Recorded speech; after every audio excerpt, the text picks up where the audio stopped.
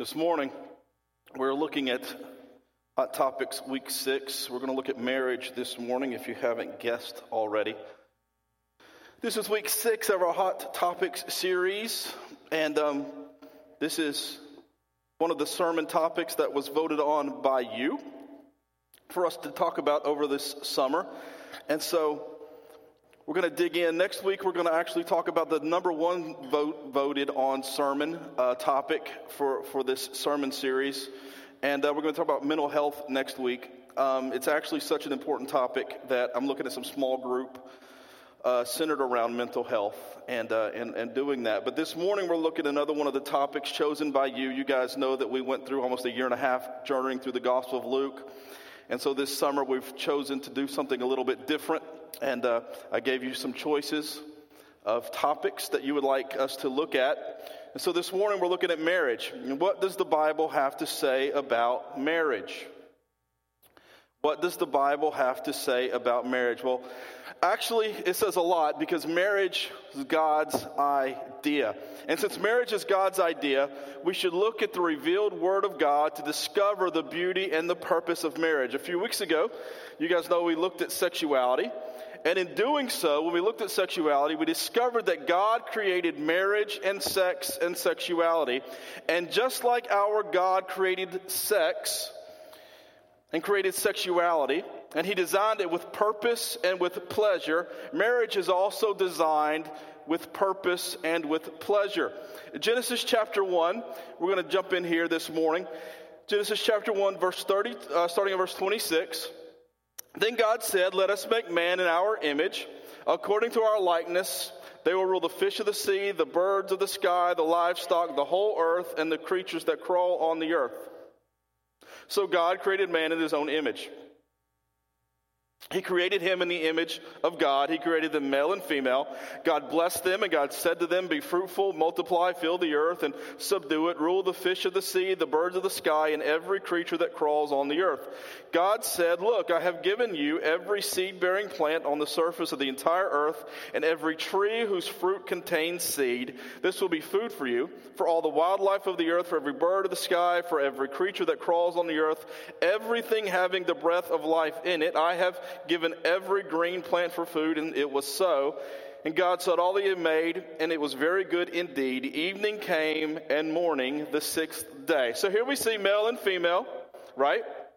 Same intrinsic value and worth, created with the same value, the same worth, representatives of God on the earth and in the earth.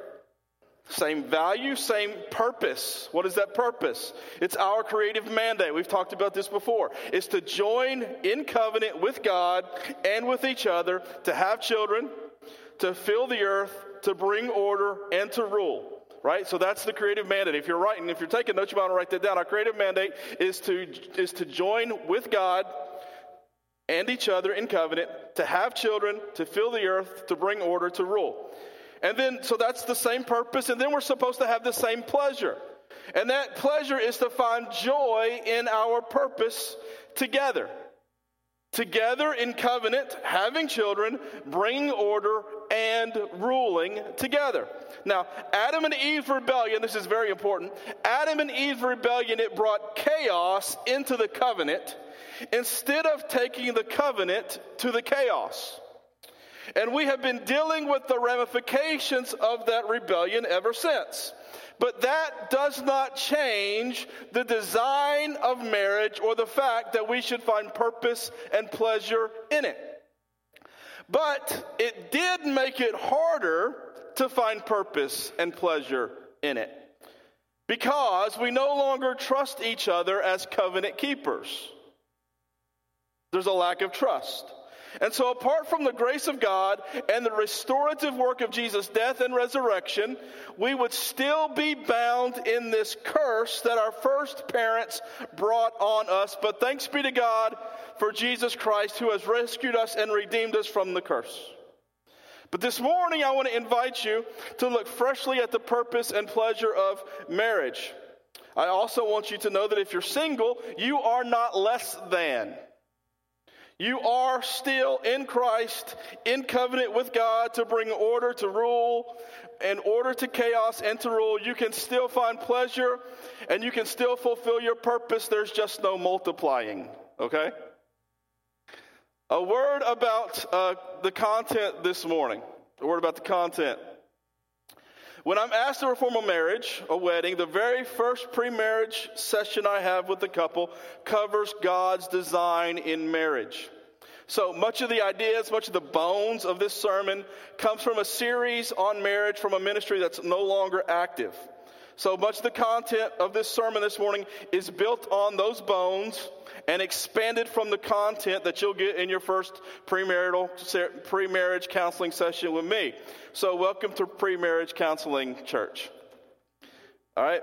Now, this is not going to be a lot of steps to improve your marriage. It takes more than one sermon to do that. But it will be a sermon on the purpose and pleasure of marriage. Now, why are we doing it this way? Because I believe that if we can better understand the why of marriage, we will be more willing to do the what of marriage. And if you're married, I believe a better understanding of the why of marriage will help you want to do the work of marriage. Because yes, marriage is work. And the married people said amen. It is often hard. It's often crucifying. It should be sanctifying. It should be good. Marriage should be a good, sanctifying work. What does that mean, sanctifying? It means perfecting. It means making holy. It means making righteous. It means moving from sin and moving to holiness. A good marriage is sanctifying. A good marriage brings us closer to God as we come closer to one another. It sanctifies us. It makes us holy. A good marriage and a good attitude in marriage makes us want to be sanctified. I said it again. A good attitude in marriage makes us want to be sanctified. And oftentimes we have to depend on our sanctification in our marriage to make it. Because in a marriage, in the sanctifying work, we are to think about our desires and our wants less, and about the needs and the wants of our spouse more. We think about ruling less and serving more. We think about getting my way less and getting our way more. So marriage is sanctifying, right? So let's jump in. I've got coffee and water. I'm going a long time. Are y'all ready? Marriage in God's story. So let's talk about marriage in God's story. In the beginning, so the story of God is one of good news. So it begins with a wedding ceremony right there. After God created the heavens and the earth, and he filled the earth, and he made the man and the woman, he united them in marriage, and God created marriage for his purpose, not ours, as marriage belongs to him, and he determined that marriage would be sacred, a sacred union on which he would build the foundation for establishing families, and ultimately for establishing society and culture. So what is marriage? Let's talk about what marriage is. Marriage is, God designed marriage from the beginning to be an intimate covenant relationship between one man and one woman for a lifetime. That was his design and desire in marriage. We see it. We're just going to read from Genesis chapter 2, right? And the man said, "This one at last is bone of my bone, flesh of my flesh. She'll be called woman, for she was taken from man." That's why a man leaves his father and mother and bonds with his wife, and they become one flesh.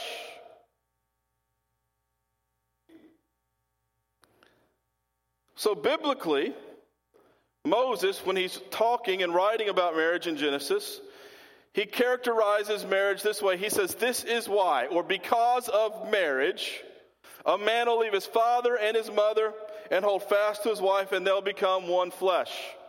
So in the New Testament, both Jesus and Paul affirm Moses' definition of marriage, and Moses got his definition from God.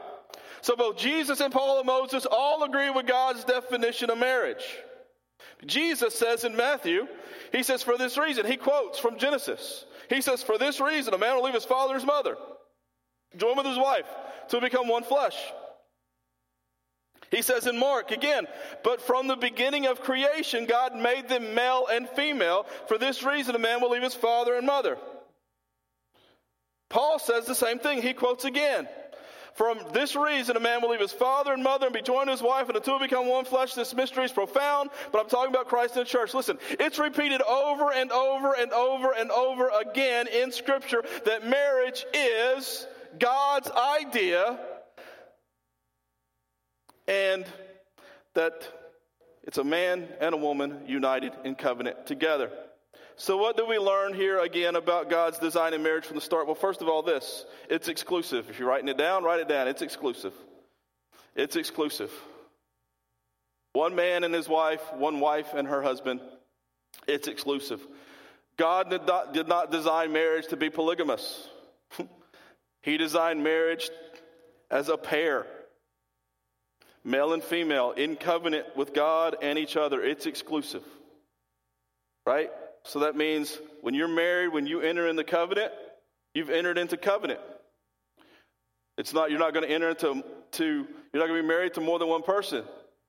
You're not going to be married to one person and have a thing on the side, right?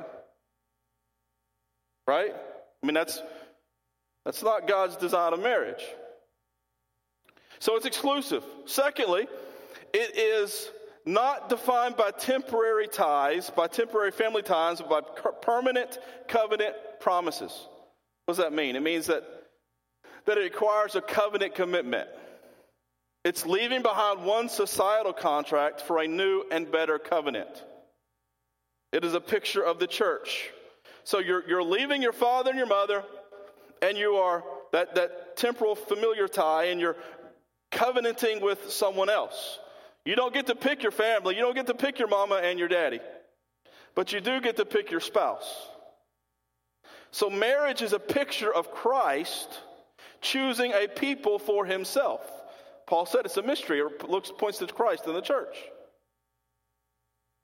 And let me say this. If you are married and you aren't choosing your spouse above your parents, your marriage is going to suffer. Now, what does that mean? It means... Practically, it means that when you and your husband have a fight, you don't go to your mama or your daddy and tell them every bad thing that jerk just said to you.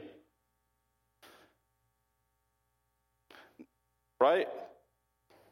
Because mama ain't going to forgive like you're going to forgive. Right? Now, if there's actual issues that need to be dealt with, they need to be dealt with. But just because you have little, you disagree over the covers, and that man is the jerk or that woman don't know how to cook,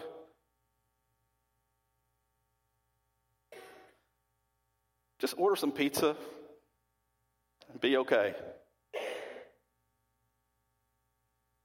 So it's a covenant with one another. It's a new covenant, and it represents Christ and the church. Again, it's a picture of Christ choosing for himself a people. All right, and it's a lifetime commitment. It says that they would hold fast. It's a lifetime commitment. God designed marriage to be a binding covenant. He even created our bodies to respond chemically to produce a hormone during the covenant act of sex that bonds two together emotionally. God did all this. This was God's idea.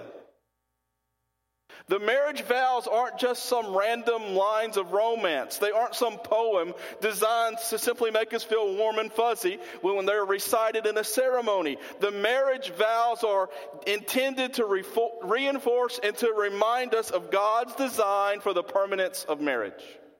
For better, for worse, right? For richer, for poorer. In sickness and in health. As long as you both shall live. This is covenant. This is commitment. This is a promise. This is a vow. And it has to be taken seriously and not entered into lightly. Another purpose of marriage that happens in God's design is intimacy. Intimacy. Oneness. That covenant allows for, it's important, that means that outside of the covenant it's not allowed, but inside the covenant it allows for and leads to intimacy. See, when you try to act like a husband and wife before you're a husband and wife, you're just asking for problems. Because you are engaging in things without accountability and without covenant, without promise. So there is a covenant. This covenant allows for and leads to intimacy. They become one flesh. See, God isn't trying to prevent us from enjoying one another, but he understands that we need boundaries to be able to flourish and to live the best life that he has planned for us. So, this intimacy, this oneness, this becoming one flesh is a definite reference to sex, but it's not merely about sex. It's about the oneness of purpose and pleasure that is found within marriage. In this oneness, there should be an openness.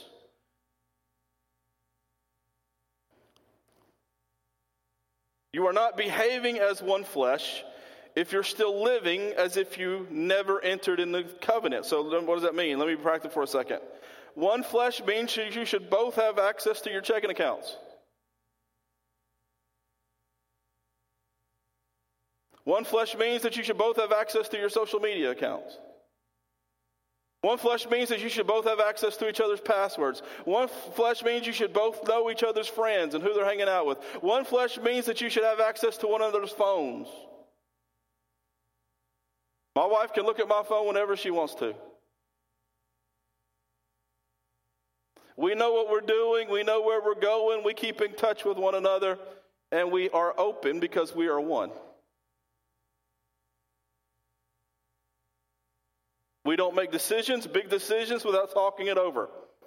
Because sex without marital oneness is not true intimacy. Did you understand what I just said? Sex without marital oneness is not true intimacy. True intimacy is about pleasure and purpose. Together, united. I heard this week about a man, actually watched him share this to his church, because he's a preacher. Heard this week about a man who doesn't let his wife read books, including theology books that he hasn't read yet, until he reads them first, because he, and I quote, doesn't want his wife to outpace him. That's the funniest thing I've ever heard. Husband, if you're worried about your wife outpacing you, instead of trying to slow her down, maybe you just need to run a little faster. Come on, somebody. Right? Intimacy isn't concerned with being in the lead. It's concerned with keeping covenant purpose and pleasure together. But, however, marriage was never meant to be an end in itself. So, as the story of God unfolds, he reveals his greater intention for marriage. So, marriage is a covenant promise. Writing stuff down, you want to write that down. Marriage is a covenant promise.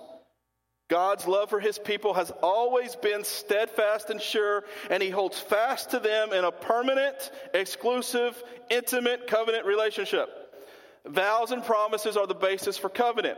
On a wedding day, right, the bride and the groom make these vows to one another, promising to love each other for a lifetime, regardless of the circumstances. And throughout Scripture, there are numerous parallels drawn between the covenant promises of God and his chosen people and the covenant promises of a husband and a wife in marriage. Numerous times, God calls himself a husband and his people a bride.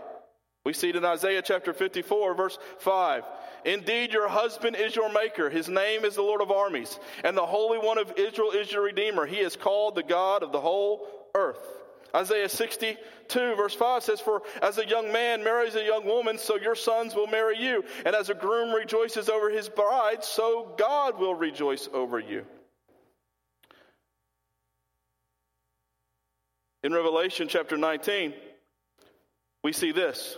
Verse 7, it says, let us be glad, rejoice, and give him glory, because the marriage of the Lamb has come. Who's the Lamb? Jesus. And his bride has prepared herself. Who's the bride? The church. Revelation 21:2, I also saw the holy city, the new Jerusalem, coming down out of heaven from God, prepared like a bride adorned for her husband. Verse 9 of Revelation 21, then one of the seven angels who held the seven bowls filled with the seven last plagues came and spoke to me, come, I will show you the bride, the wife of the Lamb. Revelation 22:17, but the Spirit and the bride say, now together, we are together saying, let everyone who hears come. Come, let the one who is thirsty come to Jesus. Let the one who desires come to the family of God. Let the one who desires take the waters of life freely. It's this covenant picture. Marriage is a covenant picture of the promise of God for his people. And God is better at keeping his promises than we are. And I am so thankful that God is a better God. See, the problem has existed since Genesis 3 regarding the difference between God's covenant and ours. God makes promises and keeps them. We make promises and break them. When the people of God sinned against him and they would chase other gods, their sinful deeds are named spiritual adultery and whoredom and strong language for sin. We see it over and over again. We see it in Hosea. The whole book of Hosea is a testament to God's faithfulness to his bride, even in her unfaithfulness. See it in Jeremiah, Ezekiel, Psalm. We see over and over again God's faithfulness to his bride.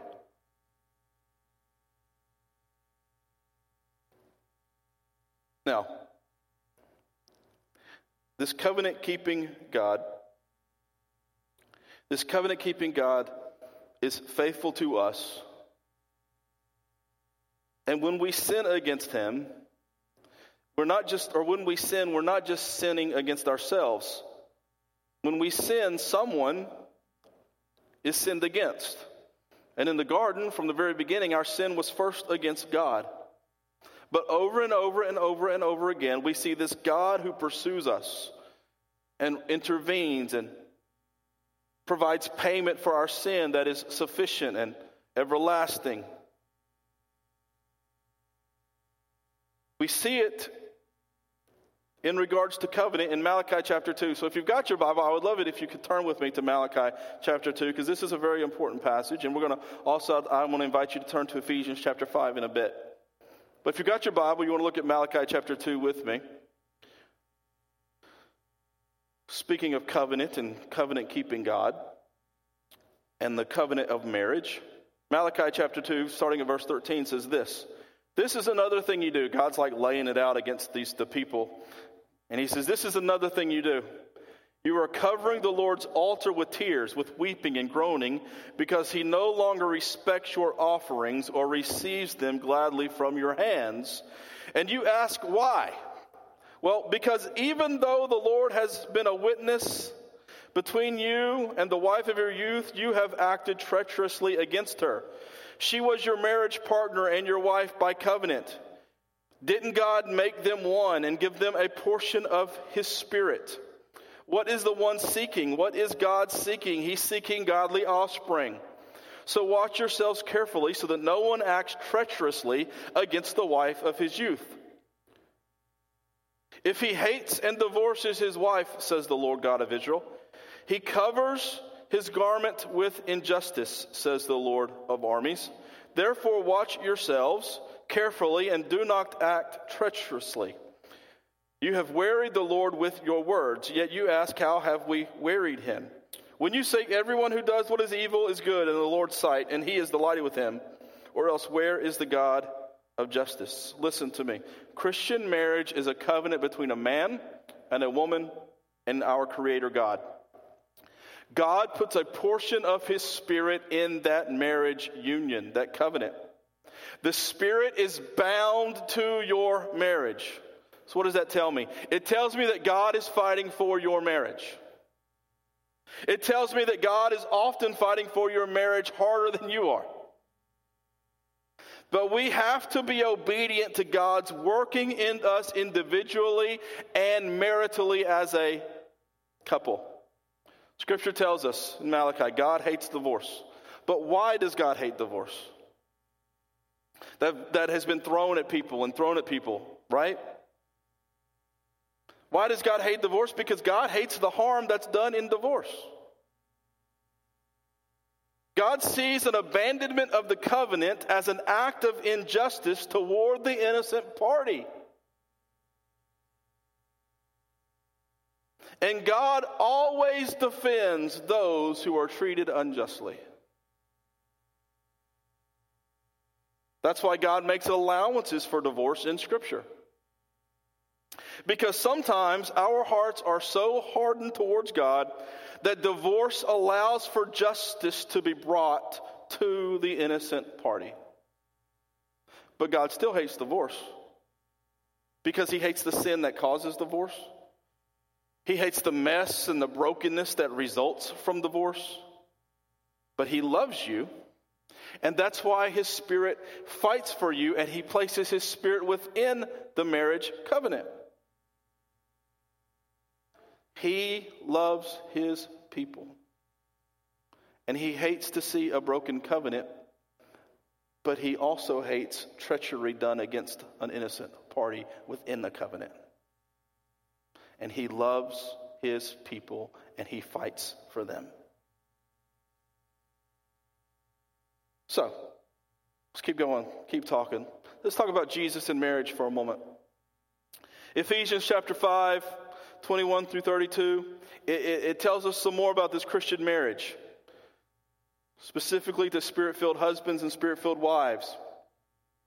So let's read. You got your Bibles open. Go ahead and turn to Ephesians chapter 5. Starting verse 21, it says, submitting to one another in the fear of Christ. Submitting to one another in the fear of Christ. That is mutual submission. That's the word. That's the phrase that you want to understand and know. Mutual submission. Submitting to one another in the fear of Christ. Wives, submit to your husbands as to the Lord, because the husband is the head of the wife, as Christ is the head of the church. Christ is the Savior of the body. Now, as the church submits to Christ, so also wives are to submit to their husbands in everything. And husbands, love your wives, just as Christ loved the church and gave Himself for her, to make her holy, cleansing her with the washing of water by the word. He did this to present the church to Himself in splendor, without spot or wrinkle or anything like that, but holy and blameless. In the same way, husbands are to love their wives as their own bodies. He who loves his wife loves himself. For no one ever hates his own flesh, but provides and cares for it, just as Christ does for the church, since we are members of His body. For this reason, a man will leave his father and mother and be joined to his wife, and the two will become one flesh.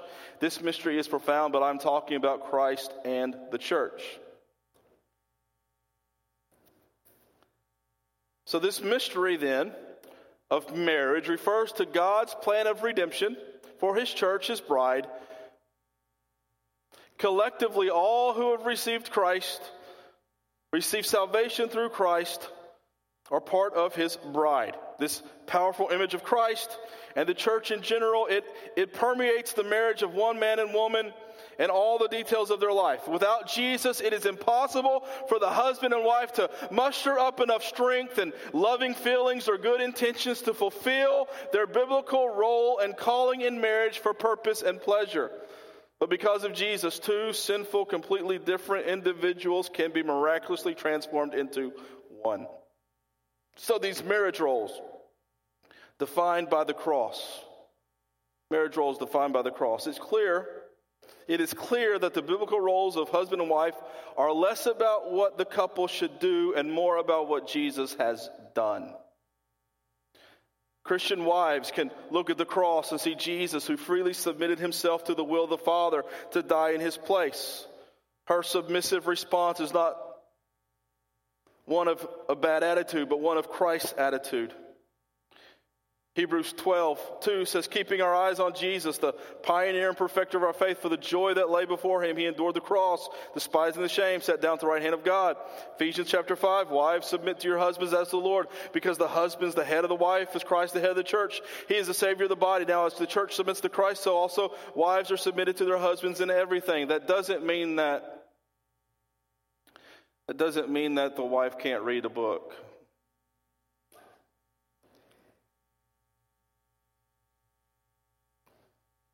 So wives, submission is not,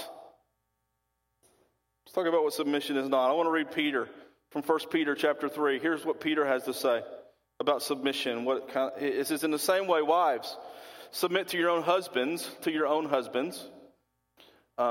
So even if some disobey the word, they may be won over without a word by the way their wives live. When you observe your pure, reverent lives, don't let your beauty consist of outward things like elaborate hairstyles and wearing gold jewelry or fine clothes, but rather what is inside the heart, the imperishable quality of a gentle and quiet spirit, which is of great worth in God's sight.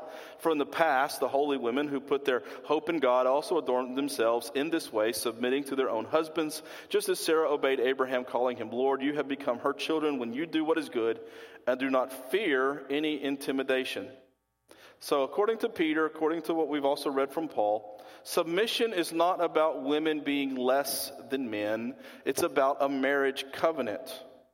Peter wants us to know, hey, wives, don't think that outward beauty is the most important thing. Cultivate an inner beauty, because submission is a heart posture, not a sign of inferiority. Did you hear that? Submission is a heart posture, not a sign of inferiority. And we've already seen what Paul said. He said, submit to one another in the Lord. So there's a mutual submission, and we'll talk more about men's submission in a second. Women, submission does not mean a husband is in ultimate authority. It does not mean a wife cannot have independent thoughts or read books.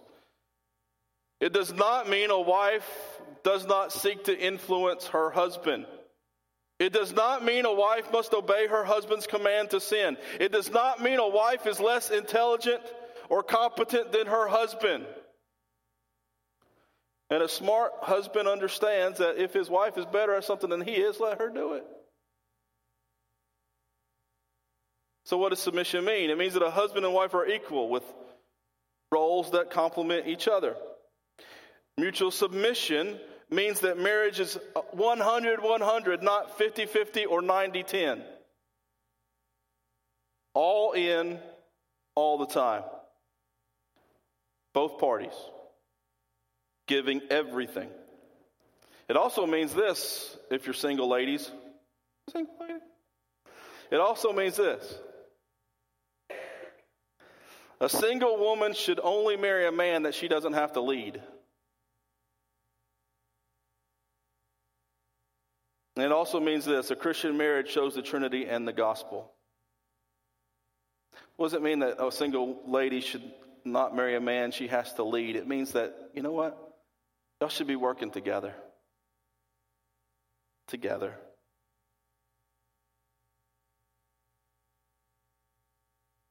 You shouldn't have to marry a man that you feel like you have to drag to church. Shouldn't marry a man that you feel like you have to call him to make sure he got out of bed. Go to work. Just practical stuff, right? Christian marriage then shows the Trinity and the gospel. Without Jesus, it's impossible for the husband and the wife to muster up enough strength, feelings, and good intentions to fulfill their biblical role in marriage. So likewise, husbands, you can look to the cross like your wives look to the cross, and you can look to the cross and you can see Jesus, who in love and humility laid his life down for someone else's sin. And then Jesus defeated death and hell and the grave and rose to live for and to love his church.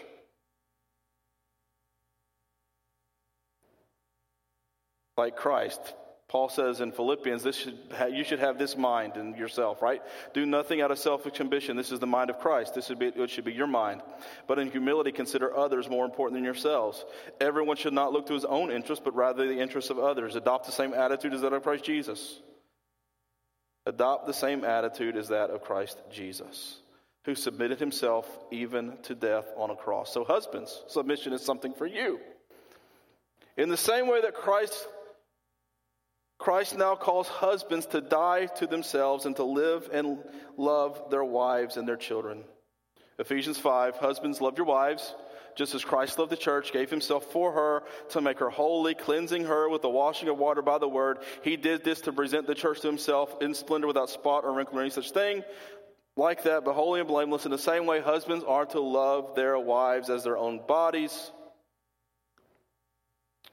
You are to love as Christ loved the church. I always remind men That, yes, Paul tells women to submit, but in the same passage, he tells men to submit as well. Mutual submission to one another. Wives submitting to their husbands, and we've already said what that means practically. And husbands submitting even to death to their self. Husbands have to be willing to leave and lay down their lives. There's a submission, a mutual submission. We looked at what Peter said to women. Let's look at what Peter says to men, because this is important, men. Husbands, 1 Peter chapter 3, verse 7. Husbands, in the same way, will live with your wives in an understanding way, as with a weaker partner, showing them honor as co-heirs of the grace of life, so that your prayers will not be hindered. This is, again, submission. It's not lording over your wife, but seeking to understand her and honor her.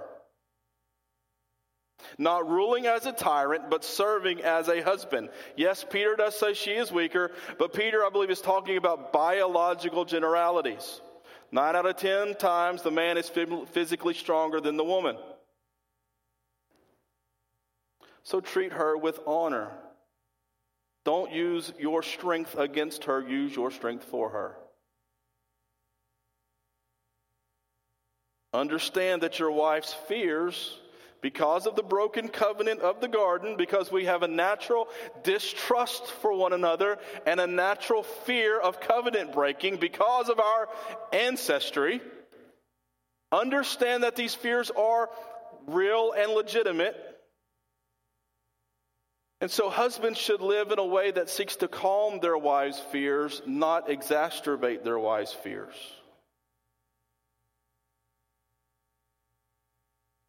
So honor your wife. Real quick, some practical ways to honor your wife. Honor her maritally. If you're taking notes, you want to write these things down. Honor her maritally. What does that mean? It means establish the right priorities. Be faithful to your wife. Be faithful to your wife. Honor her physically. Be strong for your wife, not strong against your wife. Honor her emotionally. Be emotionally present with her and intimate with her. Honor her verbally. Speak honorably to her and speak honorably of her, even if she's not around. Don't talk about how much you love her when you're with her and how much she gets on your nerves when you're away from her. Honor her verbally. Honor her financially. Help contribute to your marriage financially. Honor her practically. What are some things that you can do practically to show her you love her and to serve her? Maybe it means washing the dishes. Maybe it means letting her have a night with her friends and going and getting some ice cream. Right? Honor her practically. Honor her parentally. Love your children. Show her that you love your children. Change their diapers if they have diapers. They wear diapers. Change their diapers. If you can feed them, feed them.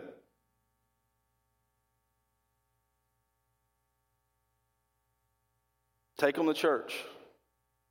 Pray over your children. Pray over your wife. Let her see you pray over your children. Let her see you pray over her. Love your kids, lead your kids practically, and honor her spiritually. Go to church. Read your Bible. Talk with her about God, the things of God. Did you notice Peter's warning to husbands? Did you notice that? Did you notice what Peter said? Let's just read it again real quick. Husbands, in the same way, live with your wives in an understanding way, so with a weaker partner, showing them honor as co-heirs of the grace. Did you hit that? That co-heirs, that means the equals? equals? So that your prayers will not be hindered. Here's what Peter's saying. If you don't honor your wives, if you don't honor your wife, your prayers will be hindered. God will not answer your prayers if you are willfully dishonoring your wife. So that should be a strong wake-up call to us men. Honor your wife. So what is God's vision for marriage then? Spirit-filled married couples have the opportunity to know and accept each other deeply. They learn that loving someone else in a mutually submissive way does not always come easy, but they get to learn to love each other as Christ loves them. We don't have to fear intimacy. We don't have to fear confessing our sin, and so that we can walk in freedom and in repentance. And because we have been given grace, we can show grace to our spouse. And because we have been offered forgiveness, we can offer forgiveness to our spouse. Because God has placed His Spirit on us and is fighting for us, we can fight for us as well. And because God has been kind, we can be kind to each other.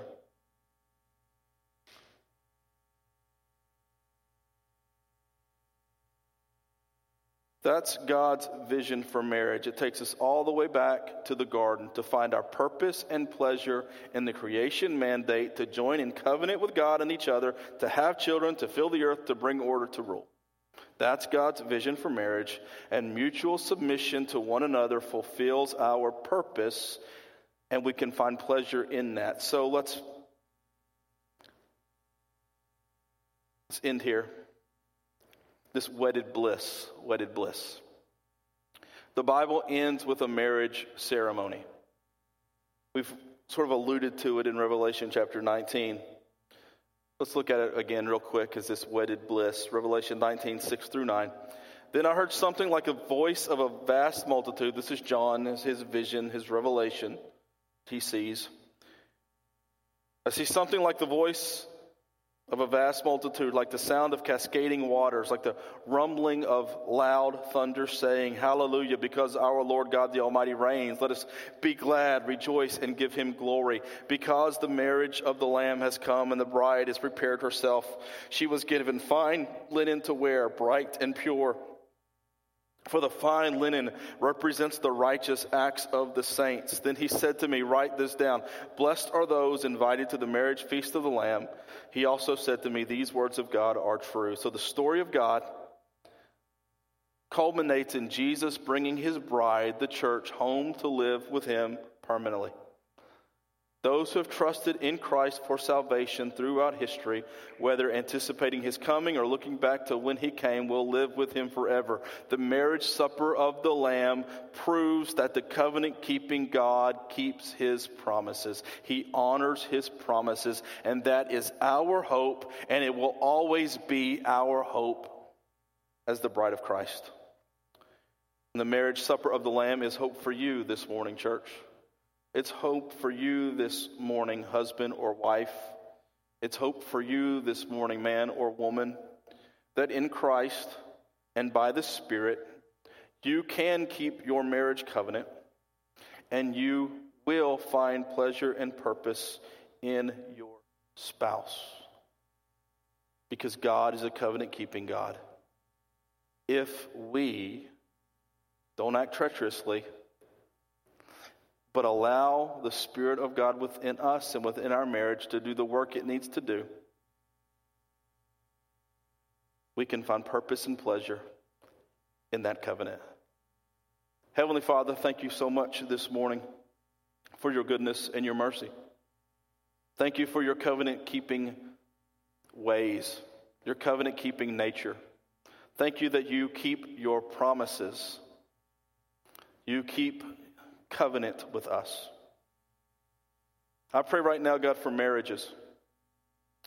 I pray for marriages that may be struggling, maybe on the brink. Maybe one has committed treachery against the other. Lord God, I do pray that there would be a forgiveness and a renewal. And I do pray, God, that you would fight not just for them in their marriage, but you would fight for them individually.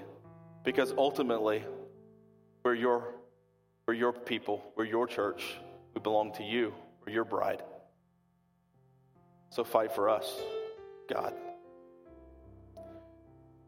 Lord, your covenant-keeping promises known to us and revealed to us in the death, the resurrection of Jesus Christ. And this morning, as we partake of this covenant meal, pray, God, that we would find a renewed hope in your covenant-keeping nature, and a renewed purpose and pleasure in keeping covenant with you.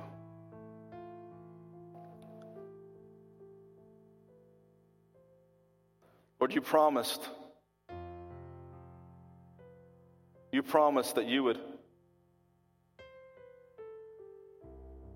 would create in us a clean spirit, a new heart,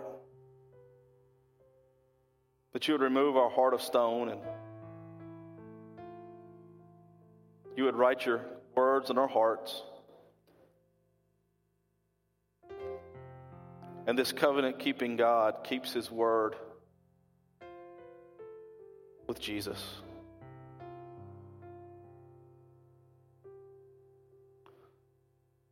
Who on the night that he was betrayed, he took the bread and he broke it, and he said, "This is my body that's broken for you. Take and eat." And he took the cup and he blessed it, and he said, "This is the blood of the new covenant that's poured out for the remission of your sin. Drink all of it." New covenant. You are the covenant-keeping God. And so this morning, God, we find our purpose and pleasure in you. And if we're married, help us to find purpose and pleasure in that covenant as well.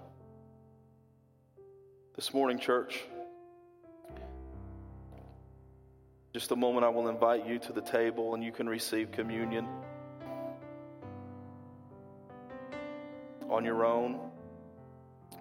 And I would just invite you, if you're married or if you're single,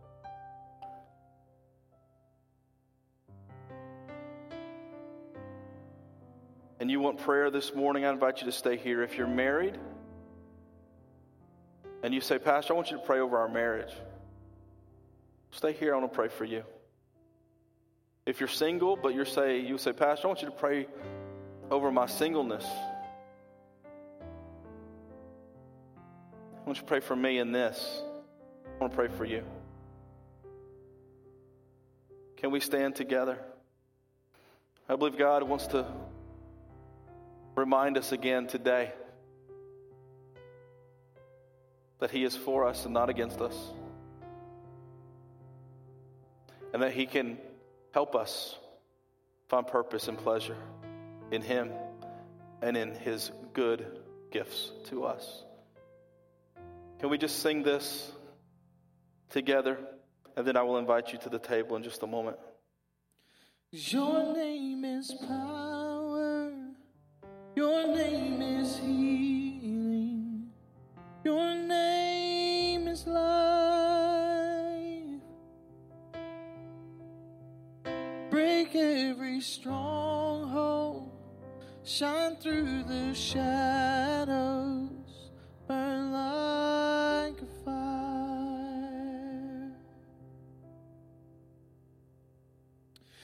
And I just want to speak the name of Jesus over fear and all anxiety. To every soul held captive by depression, I speak Jesus. Your name is power. Your name is healing. Your name this morning, I invite you to the tables as the Spirit draws you. If you want to come as a couple and stay here and receive as a couple, you're welcome. And then if you stay here and you would like prayer, just stay and I'll pray with you. But the tables are now open as the Spirit draws you to receive. Your name is power. Your name is healing. Your name is life. Break every stronghold. Shine through the shadows.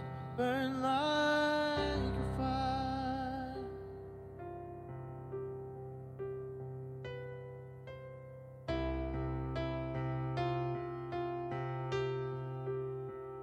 Your name is power. Your name is healing. Your name is life.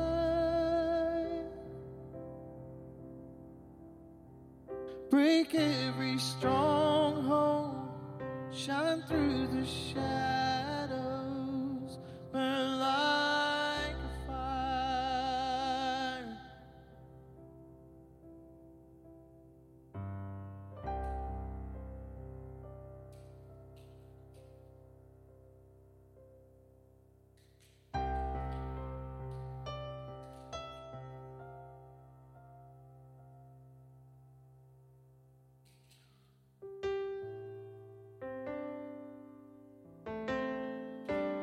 Jesus, for my family, I speak the holy name, Jesus.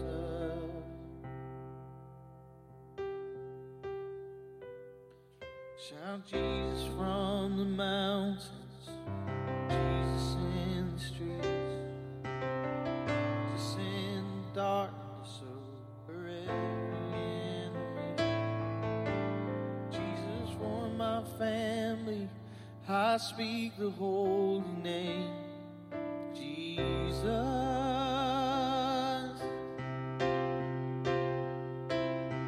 Shout Jesus from the mountains, Jesus in the streets, Jesus in the darkness over every enemy.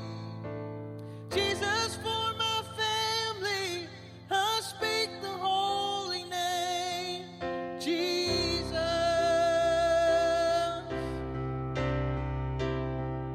Your name is power.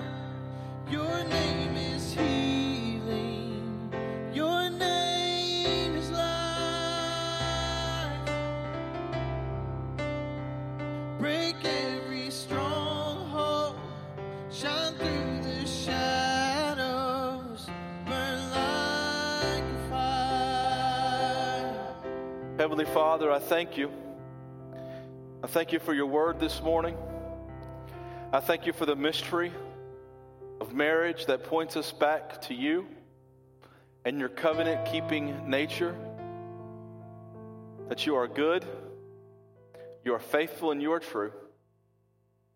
I pray for this people, for this church, for those married, those who are single. I pray, God, that they would find purpose and pleasure in you and your covenant-keeping promises.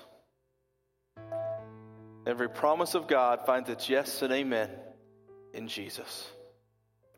And we give you glory and honor and praise. The church said, amen. You may be seated. God bless you.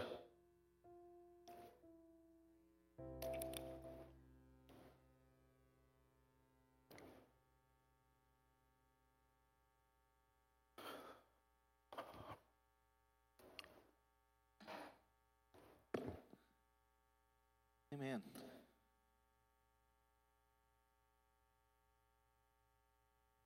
We're so glad each and every one of you guys are here. What a wonderful message, right? I know, Scripture, we've said it before, Scripture's a love story, right? It's God coming back to us or drawing us back to Him through Christ Jesus, and the completion of us to Christ is pictured through the marriage covenant, right? Just like Pastor talked about this morning. I am kind of glad Juliana wasn't in here because I'm sure she would love the part that talked more about what men can contribute to the marriage. So she's in kids. So speaking of which, speaking of spouses and marriage, y'all be sure to wish her a very happy birthday today. She turned 36 years old. And it's amazing that we've almost been married longer than we haven't been married. So we're super glad to be coming up on that this year for us. And again, for us, it's all about Christ in the center. Christ being the center of every decision that we make. And that helps keep our marriage strong, because that's the purpose of the marriage covenant is to model us being drawn back to Christ. Again, we're so thankful each and every one of you guys are here. A couple of announcements for you guys. Of course, we have our regular Wednesday nights coming up. So we have Wednesday night meals. Let us know if you're going to be here so we can prepare enough food. It's a wonderful time to come and fellowship. It's $5 per person, $20 for every family of 4 or more. This Tuesday night is going to be young adults. The young adults will be meeting here at the church to pass out some VBS flyers. We are coming up on VBS, so the young adults are going to meet, pass out VBS flyers, and then go to eat. Next Tuesday night, the young adults meeting will be a night of worship and a night of prayer to cover the VBS that's coming up. Speaking of VBS, this Sunday, we're going to be, I believe, going out to Ford to get a few things to bring them back here. Next Sunday, we're asking for help. As soon as church is over, we're going to start setting up for VBS because it's the next weekend. This year's space theme, we need as much help as we can. If any of you guys were here last year, we decked this place out. It was like you were coming into a desert safari. I know that desert safari sounds weird, but that's what it was. It was a desert safari. I was a safari guide. I was lost in the wilderness or whatever.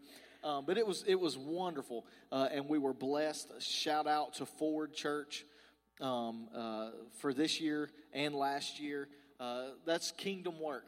They pass along their stuff to us, and so we're all blessed by the things that God wants to do, and that's working together. That's us not putting our church ahead of another church. That's kingdom work, right? So we're so glad about that. Let me make sure I'm getting all the announcements in here. Yes, your VBS shirts. If you are working VBS, the VBS shirts are ready. See Michelle to pick yours up. So as we get ready to come into VBS, of course, we're going to give you guys the opportunity to sow into the church here. Okay? I'm going to be honest with you guys. I didn't feel we're about to take up offering as you guys get ready to leave, give you guys the opportunity to give, amen, to worship the Lord with your tithe and your offering.